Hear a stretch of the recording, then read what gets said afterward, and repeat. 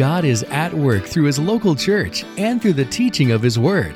This morning on MyBridge we are pleased to share a favorite message from City Light Church in Omaha. Here's Pastor Gavin Johnson. We're going to be in Luke chapter 1. I want to preach a sermon titled, To Worship Our Way From Here to There. Worshiping our way from here to there. And parents, you know, that feeling of anticipation that our kids feel around Christmas really captures at least the feeling that we are to feel in the Advent season. Advent season is really a season of longing. We look back to the Old Testament saints and identify how they longed for the coming of God's Messiah. And as we as New Testament saints and believers, so too we look forward to that coming day when God's going to right all the wrongs. But in the meantime, we're living somewhere between now and then, right? As New Testament Christians, we know that last day is a good day. The good news of Christianity is that the unfolding of human events in history is not happenstance and circumstance and a meaningless wandering of events, but it is a purposeful, God-designed history unfolding that has a glorious end. We know that Jesus is going to come back. He's going to right all the wrongs. He's going to heal all the hurts. He's going to redeem all things. He's going to raise up to be with Him those who have trusted in Him. And we will live in a glorious, vibrant, rich community with one another, and most importantly, with the Lord. That is a real date on the calendar in the future. Revelation 21 says that on that day He's going to wipe away every tear. Death shall be no more. Neither shall there be mourning, nor crying, nor pain, for the former things have passed away. So there's a real date on our calendar that we look forward to with eager anticipation, and it's a glorious ending, a beautiful ending to the story of our lives if we've trusted in Jesus and of human history. The problem is we're not there yet, right? We have a wonderful promise and a real date on the horizon, but that's not our current reality that we face every day. We're somewhere between now and then. And in the meantime, we've got to figure it out as we wade through a world that is rife with sin and darkness and brokenness, both out there and, if we're honest, also in here. We long for that future day. It's promised, it's secure, but it's not here yet. And sometimes we hear a gospel, especially in an evangelical pulpit, that says if you just accept Jesus into your heart, you'll go to heaven when you die, which is true. Or Jesus coming back is going to make everything wrong right again, which is true. But the problem is that doesn't always help us navigate the complexities that are going to happen between now and that day. Are you with me? We still have to navigate these days. We still want to know, students, did I pass my finals last week, right? Will my aging parents make it to see another Christmas? Will the culture continue to spiral out of control? What kind of world will my kids and grandkids grow up in? All these uncertainties we don't know. We know the final chapter is a beautiful chapter, right? It ends, it's a beautiful story. But the chapters in between, you guys, nothing is promised. We don't know what's going to happen. There's a bright ending, but uncertainty between now and then. The question that we have to ask ourselves is, as we work toward that future day, the happy ending, are we going to be a people of worship or worry? Will we worry our way between now and then, or will we be a people who are God-focused that are worshiping our way in anticipation of that last day? Well, this morning in our text, we're going to hone in on a young woman who is wading through her own complexities between her now and then.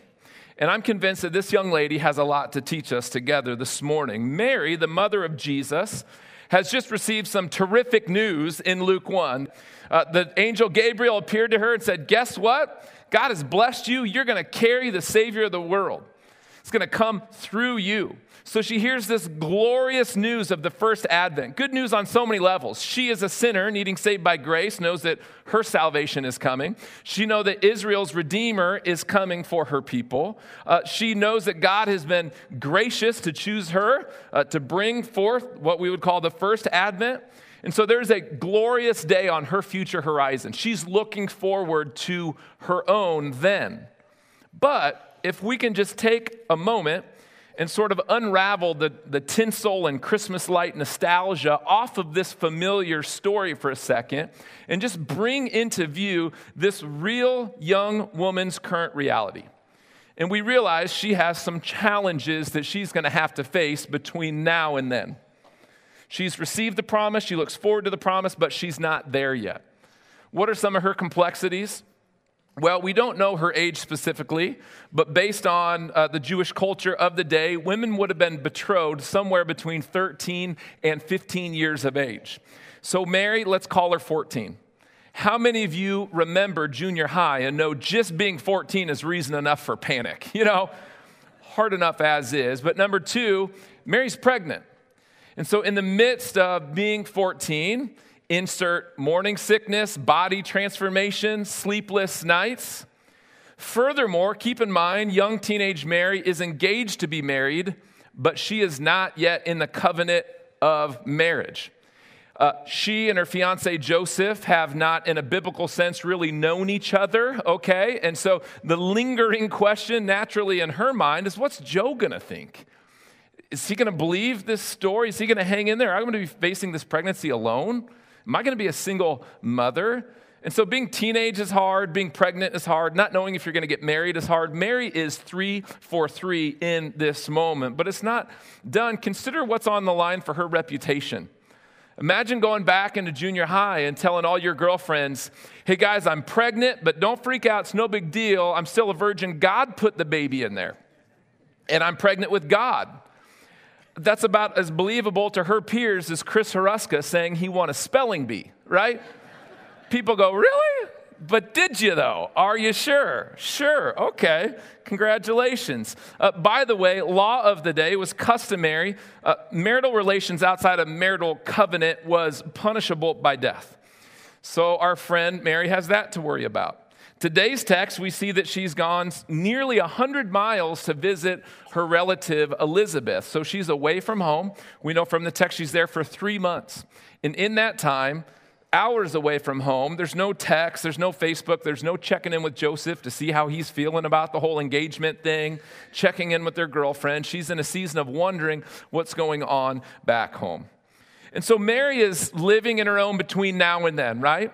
She looks forward to the first Advent with great anticipation, great honor, and yet she has about 1,000 things that she can choose to panic about in her season between now and then. So the question is, how does Mary respond in her season between now and then? What we see from the text is she is a woman who worships God with her whole heart. Mary, in the season of uncertainty, erupts an emotive language from her heart, bringing glory to God. She sings the first ever Christmas carol.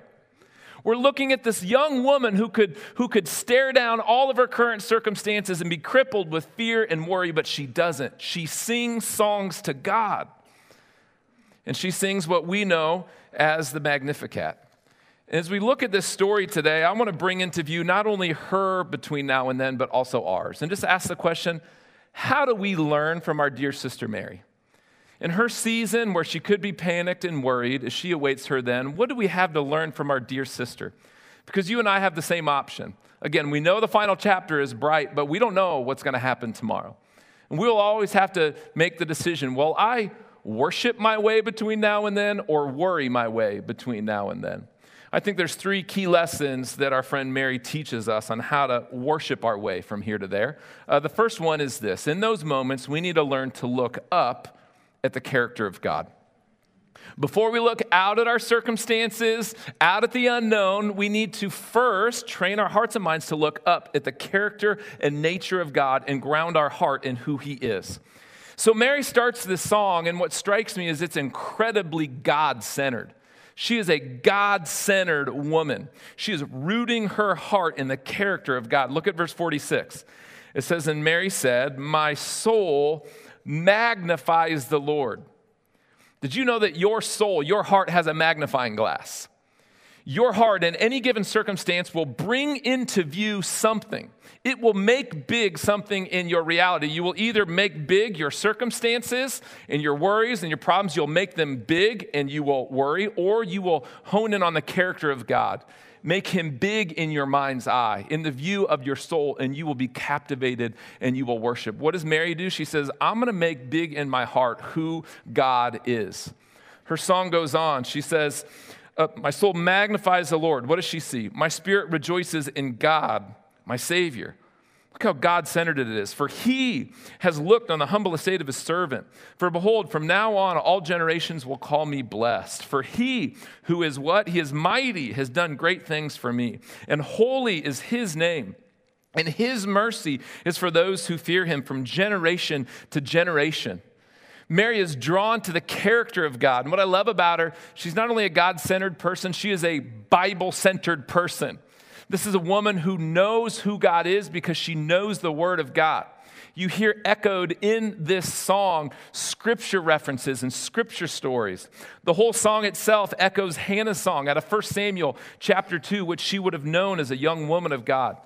And so we know that this woman loves God and she loves Scripture, and when she's faced with the uncertainty of what would come before the certain promise of Jesus, her attention goes to God. And where she starts her song is God's attributes. Who is this God? She names 3 of God's attributes in this first little stanza. She says he's mighty, he is holy, and he is merciful. Verse 49, she says, for he who is mighty has done great things for me. So the first attribute her heart is drawn to is the strength of God. She's saying, who is God? Is he an impotent God who's panicked about my future circumstances? Oh no. He's an all-potent God. There's nothing beyond his grasp. There's nothing that he wants to do that he can't do for lack of strength or ability. My God is mighty. And notice that there's no hint of Mary worship in here, right? We look to Mary as a model of faith, a dear sister of the faith, but never an object of the faith. Why? Because she doesn't view herself that way. She says, God has been mighty and helped me. She's saying, I am not strong. He is strong, and he has been mighty. So she first affirms that my God is powerful. He is in control. Then she says, goes on, 49b, and holy is his name. To be holy means to be set apart, pure, all good, no ill motives, no question of character, no political incentive to work the side door to convince you of something, but he says what is true, and what is true is what he says. He is a God of holy perfection. He is all good. So she says, my soul magnifies the Lord. He's powerful and he is good. And then in verse 50, she says, and his mercy is for those who fear him from generation to generation. Mercy means to show compassion and kindness and forgiveness rather than punishment when punishment is due. And she says, God shows mercy to those who fear him. To fear in this sense means to revere, to honor, to trust in, to look up to.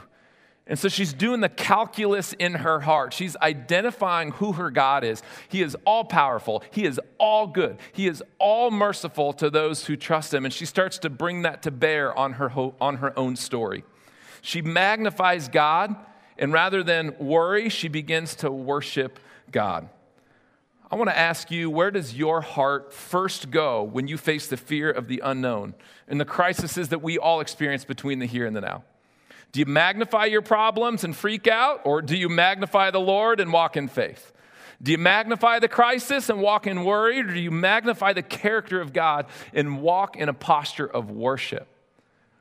If I can be real, this has been a perennial struggle of mine.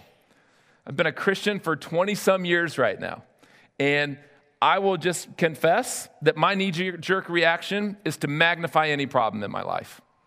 I don't know if it's genetic predisposition, the way I am, something I need to repent of, but as much as I try, my knee-jerk has always been, oh, there's a crisis. What's going to happen? Let's anticipate the future. Let's freak out. Let's make it big. And it robs my sleep, and it robs my intellectual and relational engagement with my family in the evenings. But I will also confess, by God's grace and his sanctification in my life, the time that it stays there is getting less and less.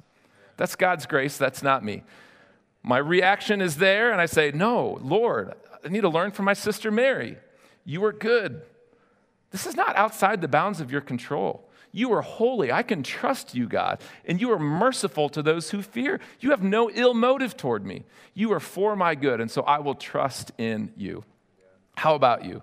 Do you magnify your problems, or do you magnify the Lord? The first lesson we learned from our sister Mary is the first thing we do, we look up and we remember the character of God. Second thing that Mary shows us, first we look up, then she shows us to look back and remember the works of God.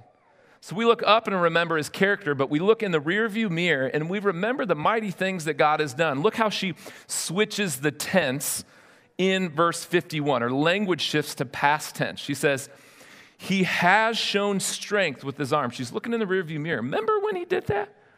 He has scattered the proud in the thoughts of their hearts. He has brought down the mighty from their thrones and exalted those of humble estate. He has filled the hungry with good things, and the rich he has sent away empty. He has helped his servant Israel in remembrance of his mercy. God doesn't forget. As he spoke to our fathers, to Abraham and to his offspring forevermore. And so she looks back and she goes, you know what? I'm not the first person in human history to experience some of these things. How has God dealt with his people in the past?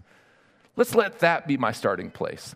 And she looks back and she starts to connect the stories that she grew up in Sunday school or Saturday school, as maybe it was, with their own story. She remembers the promises of God, the mighty acts that he's done. You can hear her in her story start to self-identify. Okay? She's poor and vulnerable. She's not rich and powerful. She's lowly and humble, not haughty and self-promoting. And she remembers her Bible and goes, oh yeah, God actually has a history of dealing kindly with people like me. I'm in a good place to be blessed by God. He's filled the hungry with good things. He's helped his people Israel. He's not forgotten his promises. He made promises to Abraham, and he kept him. And now he's exalted me in my humble estate. He's chosen me of all people to carry the child of God. I see what he's doing here. Will he not help me? Will he not keep his promises to me? Will he not sustain and protect and provide for me all that I need? And I look at this woman, and I think, what an incredible woman of God that we need to learn from. Not only is she worshiping God, you can hear what she's doing in her song. She is anchoring her heart in the character of God and in the works of God. We need to learn from her. If your heart is not anchored in the character of our God and in the works of our God, your heart will be a kite in the wind of all of your circumstances between here and eternity. Again, the final chapter is good. We feel good about that. You know the Lord, you're in a good place eternally. Next week could be a hot mess, okay? There's no promises. You get to heaven, yeah, but will you get through next week? I don't know. But what Mary says is you will if your heart is anchored in the character of God and in the works of God. Do you know why Christians wake up and read their Bibles? For generations, Christians wake up, they read their Bibles first thing. We get up and read our Bibles. It's not a ritual to earn God's favor. We already have that in Jesus Christ, amen? All of God's favor. You don't get bonus points for Bible reading, okay? Morning Bible reading is not a religious act to ease our consciences. No, Jesus does that, not Bible reading. Why do we read our Bibles in the morning? To remember who God is and what he has done in the past. Why? Because we suffer from forgetfulness of God's grace, okay? We have grace amnesia. Did you know the Bible says the word remember 160 times? 160. Remember how I brought you up out of slavery. Remember what I did for you. Look in the rearview mirror. Recall into your mind's eye what I have done. Because if we forget what he's done in the past, we're going to look into the future, forget that he's going to meet us there. Right? You know what worry is? I'm convinced that worry, when you and I worry about the future, at its core, worry is atheistic imagination of the future. When we worry, we're imagining the future in the worst possible scenario. We forget that God's going to be there, so we don't even write him in as a variable, and then we freak out about a fictional future reality that isn't going to come to pass. Talk about unproductive emotional energy, right?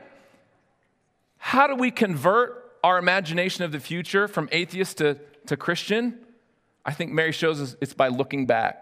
It's by training our brain. Oh yeah, God met me there. Oh yeah, God sustained me there. Oh yeah, God provided for me there. And as we start to discipline our heart and our mind to know that I didn't even know how God was going to bring me through in that season, but he did, we're going to start to anticipate our future and say, I don't know how it's all going to work out, but I know it is because God's going to help me. God's grace is in the future. God's help is in the future. God's going to be there because he was there. The ultimate work of God that we can bank on as we look in the rearview mirror to guarantee that he's going to provide for us in the future is the cross of Jesus Christ.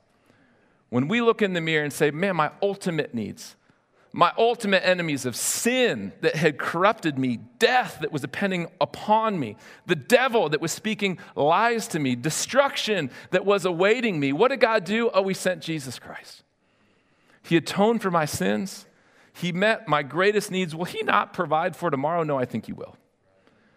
It's the exact logic of the Apostle Paul in Romans 8, when he says literally, he who did not spare his own son, but gave him up for us all, that's the past, how will he not also with him graciously give us all things? So we look up to God's character. He is powerful, he is good, and he is merciful. We look at the past. So he's provided, he's done this, he's provided for us before we look out to our future. We look up and we look back.